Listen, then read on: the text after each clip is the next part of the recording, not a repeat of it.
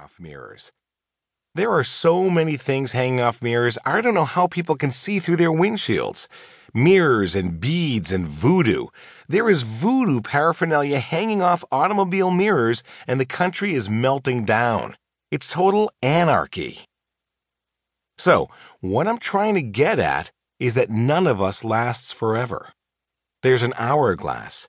You turn an hourglass upside down and you watch the sand trickle through. Well, in my case, and I'm not trying to pull a tearjerker on you, there's more sand on the bottom than there is on the top. There was a time when there was more sand on the top than on the bottom, and I thought I had unlimited time to do everything. I don't. No one does. What I'm saying to you is, I've just knocked another ball out of Yankee Stadium. It's called Trump's War. What more do I need to prove to myself or anyone else? I began as a writer. Fundamentally, that's what I am. But behind the writer, there's something else. But this is very important for you to know. When I was down and out, I had to go down to the core of my being and reach out to the man upstairs, to put it colloquially, and I had to ask him to save me. It didn't happen like a boom went off or lightning struck, or Charlton Heston appeared in my living room with a ticket to heaven. I had to keep asking for it, and it took me 20 years to climb out of that hole.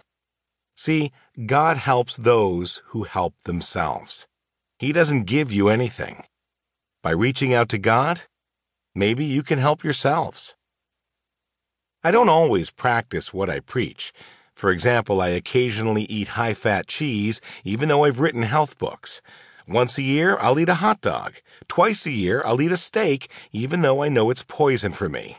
I know it. We all do things we know aren't good for us, but we do them anyway. It's the same spiritually, right? Recently, I was having bad dreams. I can sleep through them. I've learned how to live with that my whole life. It's nothing to me. I can sleep through the worst nightmare on earth. I say to myself, oh, another one. That was great. I can't wait to go to sleep and see where my mind will take me tonight. What horror show awaits me? I'd go to sleep, and it was like nightmare movies every night. I wouldn't wake up, though, because I learned a long time ago that it doesn't really matter if you have nightmares if you sleep through them. It's like a bad movie.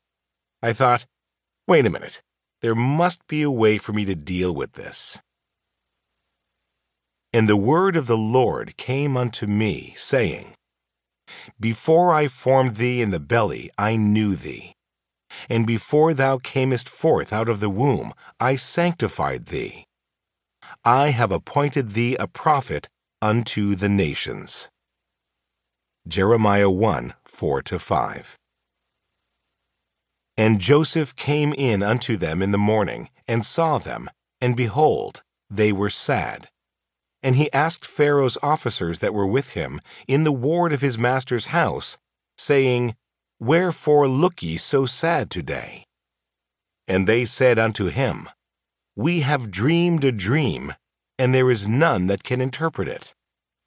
And Joseph said unto them, Do not interpretations belong to God? Tell it me, I pray you. Genesis 40:6-8. One day, I opened an ancient Hebrew prayer book that a very religious man had given me.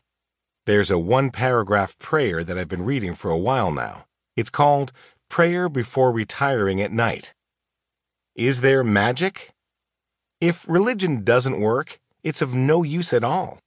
If religion has no effect on your life, there's no reason to go to church or synagogue.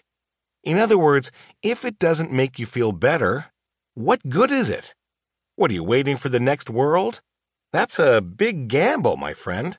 That's a huge gamble to throw away all of life's pleasures on the chance that you're going to be rewarded in the next world. You begin to sound like those who think they're going to get 72 virgins or whatever the number is for killing you. I can't live for the next world.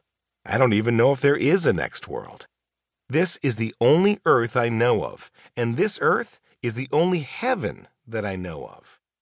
This is also